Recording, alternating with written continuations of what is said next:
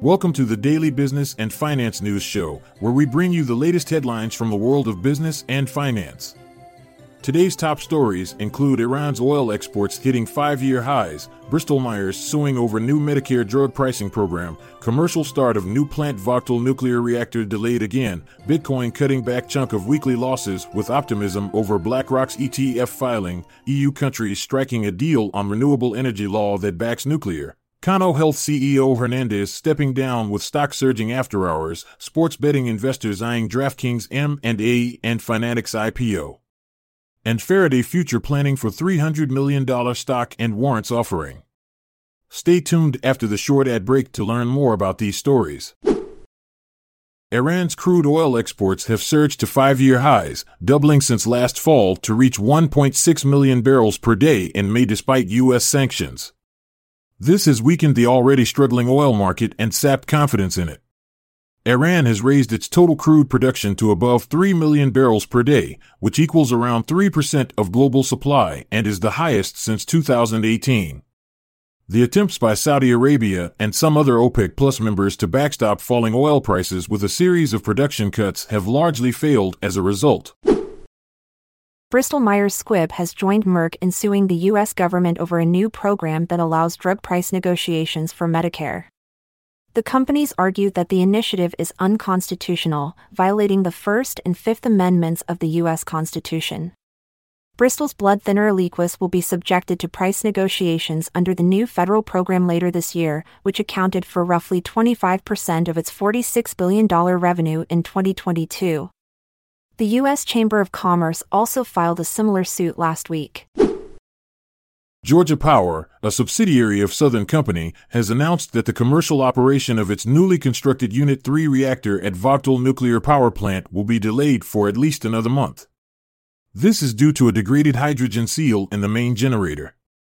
The estimated in-service date for the reactor has been pushed back from June to July. The Vogtle plant expansion project has faced numerous delays and cost increases, with current estimates putting it more than $16 billion over budget. Bitcoin is expected to end the week with a 0.5% decrease, but it has gained almost 3% following news that BlackRock has filed for a Bitcoin ETF.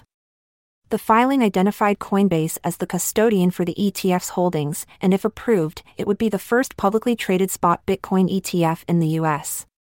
Earlier this week, Bitcoin had fallen to a 3-month low due to regulatory concerns and interest rate moves by central banks. On Friday, other cryptocurrencies also saw an increase in value, with Ethereum gaining approximately 3%.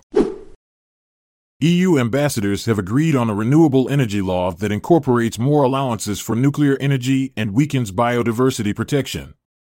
France's threat to block approval of renewable energy targets compelled the European Commission to recognize the role of nuclear energy in decarbonization efforts. Germany and Denmark opposed France's push, arguing that mixing nuclear into the renewable energy law could detract from wind and solar expansion required to meet climate change goals. The Commission also supported significant revisions to Brussels' flagship law aimed at restoring damaged ecosystems, granting national governments greater flexibility in implementing reforms. It remains uncertain whether the entire European Parliament will approve the document. Cano Health CEO Marlo Hernandez has stepped down as the company implements its stockholder value creation plan. Chief Strategy Officer Mark Kent has been appointed interim CEO while an external search for a permanent successor is conducted. Cano shares rose 19% in after-hours trading. DraftKings has offered $195 million to acquire the U.S. assets of PointsBet, which represents a 30% premium compared to Fanatics' earlier bid. If approved, this deal will disrupt Fanatics' sports betting expansion efforts in the 15 states where PointsBet currently operates. The acquisition is expected to increase DraftKings' adjusted EBITDA potential in 2025 and will not affect its expectations of achieving positive adjusted EBITDA in 2024. Q2 sports betting trends are strong, with U.S. sports betting handle exceeding expectations for April and May. According to an SEC filing, Faraday Future, an electric vehicle manufacturer, plans to sell $300 million worth of Class A shares and warrants.